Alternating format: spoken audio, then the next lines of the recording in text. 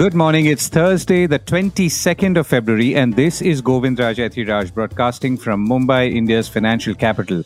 Our top stories and themes for the day. Indian markets hit a record high for the third consecutive session. Investors balance temptations to buy with high valuation concerns. India is the third most profitable region for HSBC, replaces China. Oil prices fall and now presenting a primer on crude varieties. The United States steps up chip subsidies once again.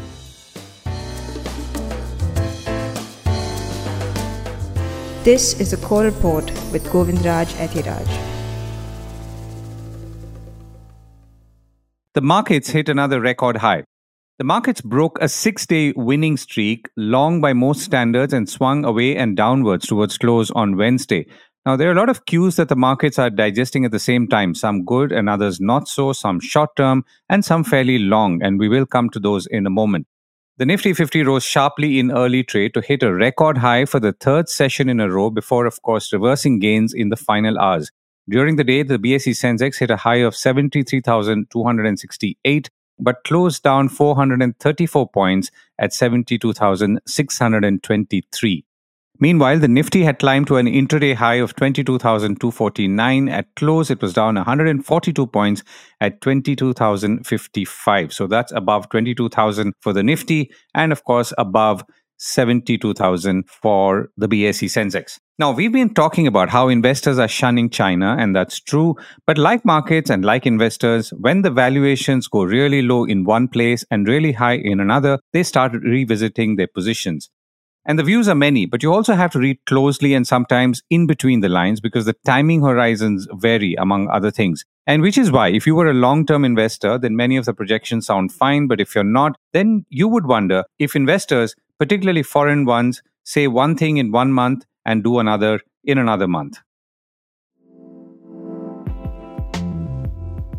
Citibank research says investor interest in India remains very high given the increased weightage of the country in MSCI or the Morgan Stanley Capital International indices, even as the high valuations continue to weigh on sentiments. The reasons they quote for a favorable bias on India are secular growth outlook, particularly relative to peers, supportive macro expectation of policy continuity in an election year, and financialization of savings. India's weight in the MSCI Emerging Markets Index is now 18%, up from 13% in January 2023, and has edged much closer to China from being about a fifth just 4 years ago. On the other hand, you have to remember that foreign institutional investors have been selling Indian equities almost consistently since the beginning of Jan. However, and do note the however, a lot of investors do struggle with high valuations, resulting in some money staying on the sidelines, Citi Research said, as reported by NDTV Profit. Meanwhile, Andrew Holland, CEO of Avendus Capital Public Markets Alternate Strategies, told the same station, that's NDTV Profit, he was in no rush to pile more money into India stocks as he doesn't want to go over leftovers after missing the recent rally. The Mumbai-based fund manager said the problem for India is that valuations, while they're not killing, were not as attractive or so attractive when compared to China. He said that it's been a great rally, and don't get me wrong, and I think everyone's scratching their head a little bit, how they missed it. According to Holland, a lot of the gains have already been made in individual stocks rather than just the indices, adding a growth of around 15% earnings, and a gain in the market is anticipated for the 24-25 financial year that's coming up soon, though earnings and the markets could go up further. So these were the two immediate views. Meanwhile, Morgan Stanley Chief Asia and Emerging Market Strategist told CNBC TV18 that Asian and emerging market equities are in a new era, led by India and followed by Japan, as they are in a strong secular bull market on the basis of strong earnings growth and a nominal GDP growth. If we look at the most recent quarter in India, earnings grew 23% year on year, and these are very strong fundamentals driving the bull market, and that's a sharp contrast to China, which is unable to grow earnings in the current deflationary environment, he said. According to him, China and its property crash has led to a downward spiral in consumption activity, wages, and return on equity, while this is a completely different situation in India, and the country is in a virtuous cycle of strong GDP growth and robust capital inflows. More from him, he said that in the context of a much more stable interest rate and exchange rate regime that we've seen in India, These are all consequence of persistence of a macro reform agenda which has produced a greater macro balance in the country. And it is no surprise to them, that's Morgan Stanley, that India is a persistent secular bull market. Meanwhile, overseas on Wall Street, it was waiting for Nvidia's earnings overnight, and the event itself was so big that Goldman Sachs trading desk called Nvidia the most important stock on planet Earth. So Nvidia is like, in some ways, the HDFC Bank of the US indices. See the comparison? Actually, there's none, except for the high weightages. Nvidia alone has been responsible for about 1/3 of the Nasdaq 100 index gains this year, said Bloomberg. Stock futures were actually low following worries over whether Nvidia could deliver another blockbuster earnings. Nvidia, of course, is at the heart of the artificial intelligence revolution, and its stock price tripled in 2023.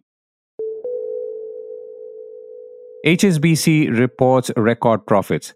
First, India has replaced China as the third largest profitable region for Hong Kong and Shanghai Banking Corporation, or HSBC, led by strong growth in its global banking and markets division, which services large corporations and includes treasury operations, the Economic Times here reported. HSBC, Europe's largest bank by assets, said its India profit before tax rose about 19% to $1.5 billion in 2023 from $1.27 billion a year ago, behind Hong Kong and the United Kingdom, the bank's two largest business regions, according to the results released on Wednesday. Meanwhile, HSBC's full year 2023 pre-tax profit missed analyst estimates on Wednesday, hit by impairment costs linked to its stake in a Chinese bank. HSBC has its largest workforce in India. That's about 42,000 of about 220,000 people who work in the bank at the end of 2023. Many of them, of course, work in operations that are facing the global bank. Crude oil and its many forms. First, some good oil news for the day. Brent was down to near $82 a barrel from around $83 yesterday. In itself, not much, but useful to note, particularly at a time when there are so many pressures, including geopolitical. Oil has remained broadly in a $10 trading range this year as the push and pull of bearish and bullish factors led to lower volatility, said Bloomberg. A senior oil analyst at DNB Bank told Bloomberg that oil prices are expected to continue to be range-bound short-term despite escalating tensions in the Middle East. Which is, of course, a good time to ask where the Indian oil basket stands today and is likely to go. Remember, India imports almost 85% of its crude requirements. But before we get to that, in yesterday's edition, I spoke of Russian crude, and I said the so-called crude in a few places, something two very alert listeners and friends pointed out immediately.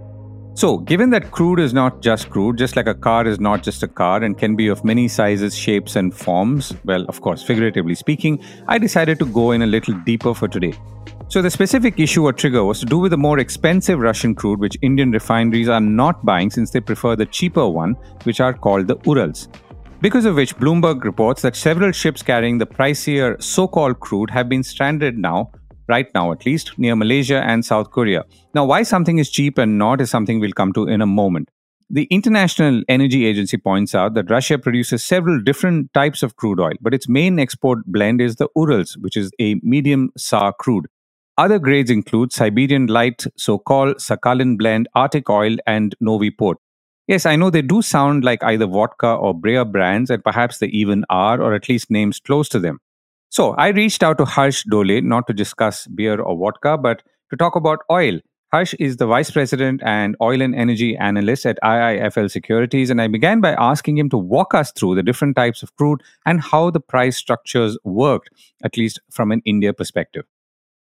If you were to break down broadly what kind of crude India uses, approximately 50% of India's oil imports are from Middle East countries, which comprise of Saudi Arabia, Iraq, Kuwait, UAE, Oman, etc. It includes a variety of crude such as Arab Light, Arab Heavy, crude from Saudi, which is predominantly coming from Saudi. Then we also have crude coming from Iraq, which is in the form of Basra Light or Basra Heavy, or Murban crude, which is from UAE. Of late, approximately 30 to 35% of our oil is also coming from Russia, as you are well aware that we are trying to source the arbitrage barrels. These predominantly comprise of Urals. On top of that, around 10% of the oil comes from US. US is predominantly is the WTI range, and that's the broad basket. Right. From Russia, we are importing various kinds of crude again, or at least Russians are supplying various kinds of crude again. So some are more premium and some are not. Could you walk us through that? So Russia predominantly supplies Ural grades of crude. Ural is typically sold at a discount to Brent. And after the war, which has started between Russia and Ukraine, the discount to Brent has considerably widened, partly because of the cap that G7 countries have imposed. By and large, prior to war, we did not import any great amount of oil from Russia, or the quantity was very insignificant.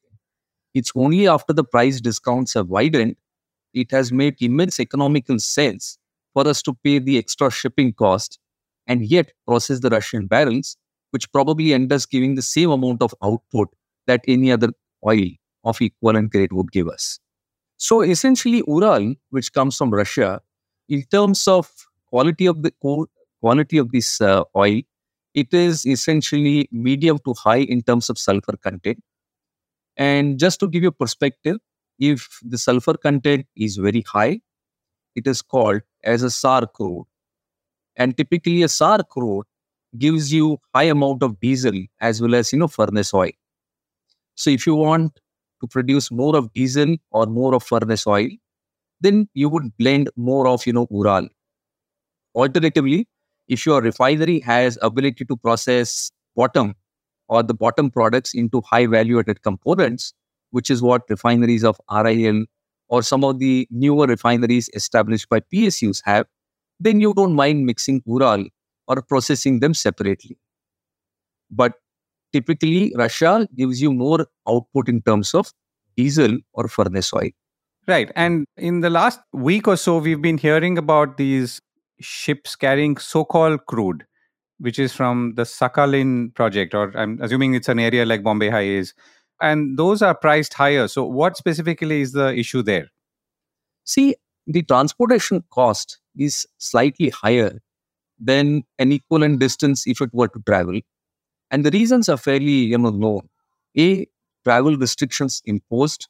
Second, insurance cost, which has actually gone up. And of course, in general, availability of tankers. Most of the oil that is coming out is supposedly coming out from dark fleets.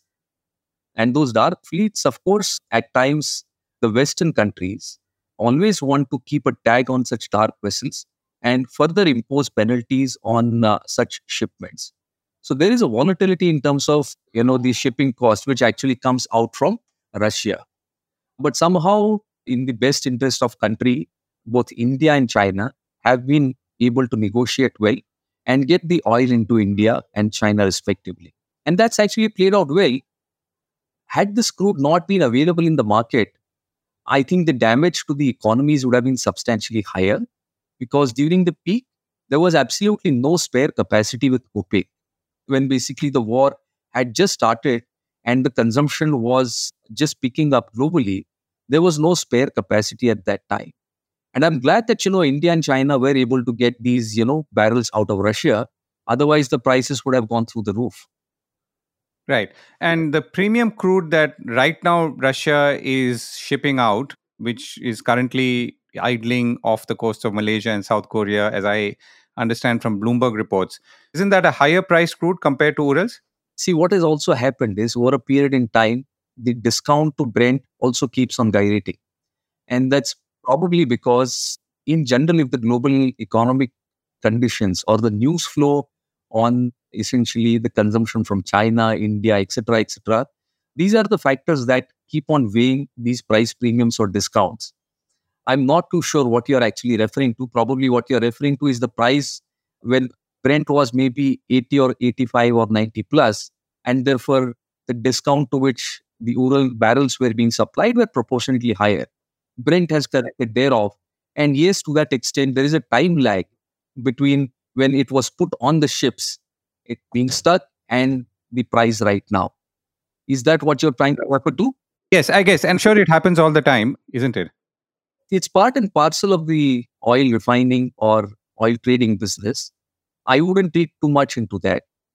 Rather, what I will focus on is if the freight rates become prohibitively expensive and Russia is just unwilling to offer any discount, then sourcing of barrels from Russia to that extent becomes uneconomical. And that's one factor that I will, kind of keep a close eye on. You're saying that because you feel we are on the verge of that happening or it's beginning to happen? I don't think so because, globally, India and China are steadily consuming oil. Elsewhere, the economic scenario is not that great. And probably that is the reason why OPEC has gone ahead and reinforced those production cuts. And they're trying to curtail the supply of incremental barrel. So oil producing company or countries are quite eager to sell off their barrels. Such kind of scenario will emerge only if there is a signal that there is a V-shaped recovery in China. And I hope that happens so that at least the commodities see a bottom and world becomes a much better place to live because the gloomy situation kind of goes away. Right. How is or what is the outlook from an Indian basket point of view, at least in coming months, as far as from your perspective, Harsh? India has been very sensible, very wise. Our policymakers, I would extend very high praise to them because never we have seen such kind of diplomacy. They're trying to source barrel of oil from whichever location possible through the oil marketing companies and trying to ensure that we keep our refineries full. Because unlike elsewhere, petrol diesel consumption in India is steadily rising and we need oil and we need cheap oil. So while they're negotiating with Russia, they've also keep engaged Venezuela, Iran, Iraq, which have capabilities to supply good quality oil, which can be processed into India. So by and large, if I were to, place cost of barrel, I don't see that substantially increasing relative to a Brent or a WTI. It should probably move in sync with that. I think that's a fairly healthy sign. And my assessment of the oil market is while oil is unlikely to fall substantially below $70, $75 to a barrel, a runaway increase is also unlikely because there is huge spare capacity with the OPEC, which is sitting on the sidelines. So it's sort of a Goldilocks situation for India, whereby oil remains in a very narrow band and there is less volatility. Right. Harsh, thank you so much for joining me. Pleasure. The United States steps up chip subsidies. We've spoken before of how governments across the world, at least a few notable ones, are wooing chip giants to set up capacity in their countries with hefty subsidies and incentives. To that extent, as we've also pointed out here, India too has to fight the same battle if it wants to pull in the big chip makers into India, and there are not too many of them. Remember that like oil, chips are now seen as resources that are critical to national security. The US government is giving chip maker GlobalFoundries $1.5 billion in grants to build and expand facilities in New York and Vermont, the first major award in a program that tries to reinvigorate domestic chip manufacturing, according to the Wall Street Journal. The award from the Commerce Department kicks off what is expected to be a series of cash injections into semiconductor manufacturing projects in Arizona, Texas, New York, and Ohio in coming weeks. Chip makers Intel, Samsung, Micron have all submitted applications to the government to cover a portion of the billions of dollars it would take to build cutting-edge factories, according to the Wall Street Journal. These grants have been under negotiation for months and are a cornerstone of the $53 billion CHIPS Act of 2022. Interestingly, the Wall Street Journal also points out that this comes at a time that the chip industry is seeking to recover from an extended downturn.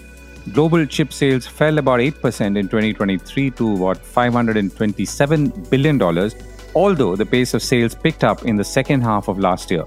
Large chip makers like TSMC and Intel have apparently slowed construction on factories from their initial plans, but they've also said that they're committed to finishing their projects. Reliance led consortium for domestic ChatGPT service.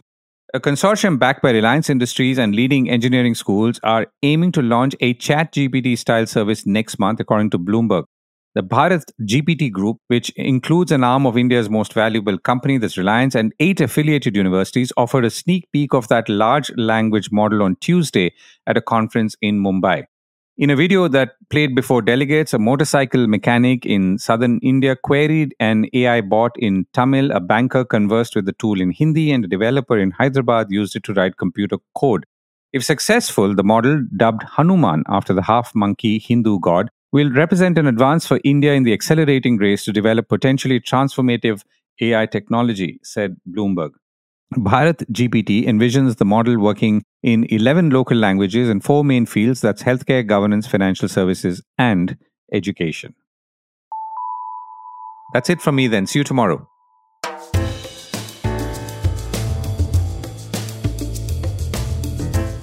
That was the Core Report with me, Govindraj Ethiraj. Do stay connected with more of our coverage at the Core. You can check out our website or sign up to our newsletter for our exclusive stories, one in-depth feature a day on www.thecore.in. Do also track us on LinkedIn, where we usually post synopses or extracts of our top stories and interviews. We would love your feedback on how we can make business more interesting and relevant, including, of course, India's vibrant manufacturing sector. So write to us at feedback@thecore.in, and thank you once again for listening.